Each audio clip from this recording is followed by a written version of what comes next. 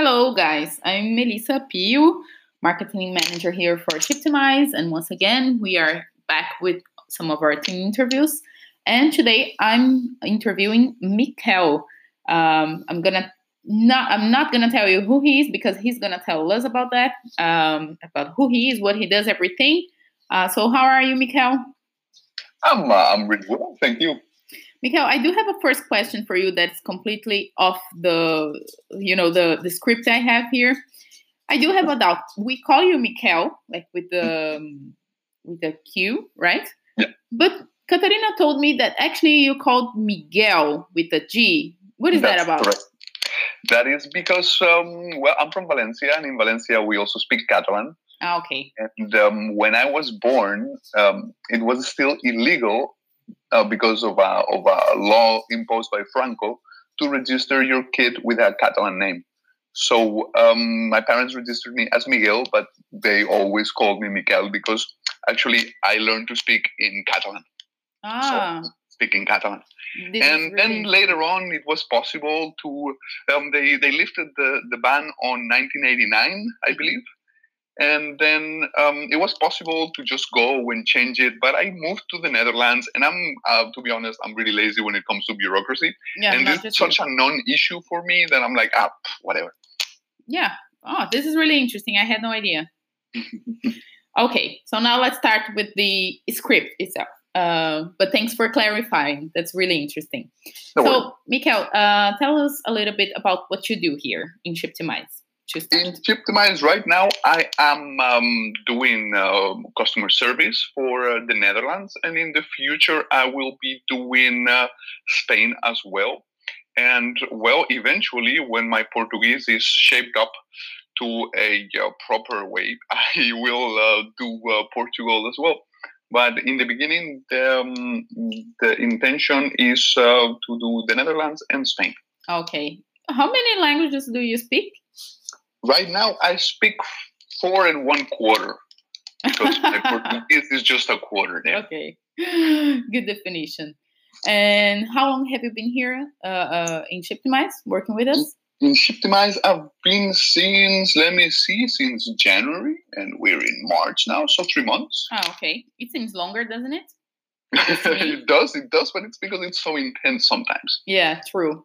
And how did you end up here? Like, how did you start working with us? How was the process? How did you get to know about us? Tell us a little bit about that. I found you guys on the internet. I don't exactly remember where because I was in Spain. I was for a while at the beginning of the year. I was in Spain, and I was looking for a new job in Lisbon because I already lived in Lisbon. But I went to Spain for a bit to spend some time with my parents and my two at the time 10-year-old sister and brother. Oh, 10-year-old. Yeah. And then I found you guys on the net. I don't exactly remember where.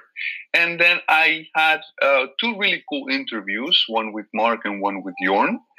And then things didn't quite align at the time for everyone involved. So I ended up getting another job, a job that I actually didn't like it because it was a call center. But you know how it is. You need a job, you take whatever it is because there's bills that need to get paid, and you cannot live at your parents' place when you're in your 30s. That's a big no-no. So then I came back, and I actually, after like a month of working in the call center, I found another job as technical writer for Codacy and also doing customer care. And then, the project went pretty well, but I left Codacy because of personal reasons. And then I reached out to Mark, and he was like, "Well, you could not have reached out in a better moment." We had an interview, and it was pretty much a done deal right away. Great, yeah. We have quite a few stories like that here in Shiptimize, like people who usually we talk to, it's not quite the right timing, but then a few months later, or even I think for Luis was even a year later, they got back to talking to Mark and just in the right timing, and they are still here. Yep, exactly. It's super interesting. Yeah. So tell me a little bit. What do you think it's the best thing about working in a startup, like in your opinion? Well, I'm sure every startup is its own world. This is the second startup I work for. But the thing about working in startups is that you can actually be multidisciplinary. You can use all these skills you hopefully have accumulated throughout your life and actually apply them in one place, as opposed to being very focused on the one thing you are good at. Yes, yeah, this is. I totally agree. This is something that I think happens to pretty much every startup and everybody in every startup. At least here in Shiptimize, I feel that a lot. Yeah. Mm. And do you have anything about like working in Shiptimize that you like the best? What I like the best about working in Shiptimize is that I get to work how I want, of course within the constraints of reason, but I get to actually be meaningful to the process also because I am doing the job. So I am also part of the process, which is really cool. Because when you work for a corporation, that's not really the case. Yeah. You must follow the process as if it was carved in stone. Yeah. Nice. And in this situation, especially in Shiptimize, you actually get to write the processes yourself if you think there's room for improvement. Nice. Yeah, this is really interesting insight. I love it. Okay, now we're going to change a little bit the direction of the interview. We're going to go more towards some random personal questions. Okay. So we can get to know you a little bit more as a person. We already know a little bit about your background, where you come from, but now it's more fun questions. The first one, it's one that I really like. It's how would your 10 years old self react about what you do now? Like, did your old younger self think he would be in this area, like working with customer services in a startup in Lisbon, the whole thing? No, my 10-year-old self was living in Valencia, and he had no idea he was 4 years away from moving to Amsterdam. So he would be very surprised. Nice. What do you think he was imagined he would be? Do you remember?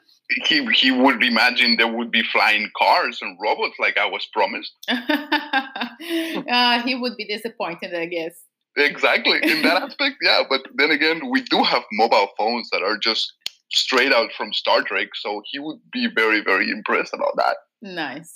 And we have a question that I gotta say, at the very first, it would go like, if you could go back in time, where would you go? But I like to change it to, if you could go to any place, any timing moment, where would you go? Not exactly past, future, whatever. And why, of course. Where would I go? In time. Like if you could travel time. Let me think. Well, I'm really fond of three-piece suits. So I would go back to the 30s. Like before the war. Nice. But just because of the suits, is there anything else you like about that period of time? No, just because of the suits. That period was filled with racism and sexism and homophobia. So no, that's the only thing to go just back the outfits. Okay, that's I think a first here. Like people really wanted to go to because of the outfit, but actually is a really good answer. All right. Now we're gonna have the final question. We like to define our people a little bit about their tastes. And for you, the question is: do you put your cereals before or after the milk?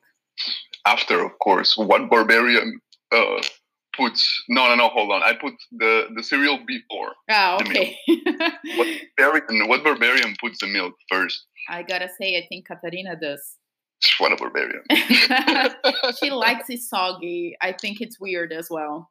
That's why exactly. We define people on that. Be crispy. Yeah, exactly. Okay, Mikel, thank you so much for your time, for being here and answering our questions. Is there anything else you want to add? Anything else you want to say? No, that was it. Thank you for having me, and well, I'll see you soon. Yes, in our beers on Friday. Definitely. Guys, if you're listening to this and you have any other questions for Miguel, please send them in to our email. It's easy to find in our website. And maybe we can have another interview with Miguel, or even he can answer you. Probably he is our customer service guy, at least for the Netherlands, and soon in Spain as well. So that's it. Thank you, Miguel, again for your time. Thank you. Bye, guys. Have a good day. Bye-bye.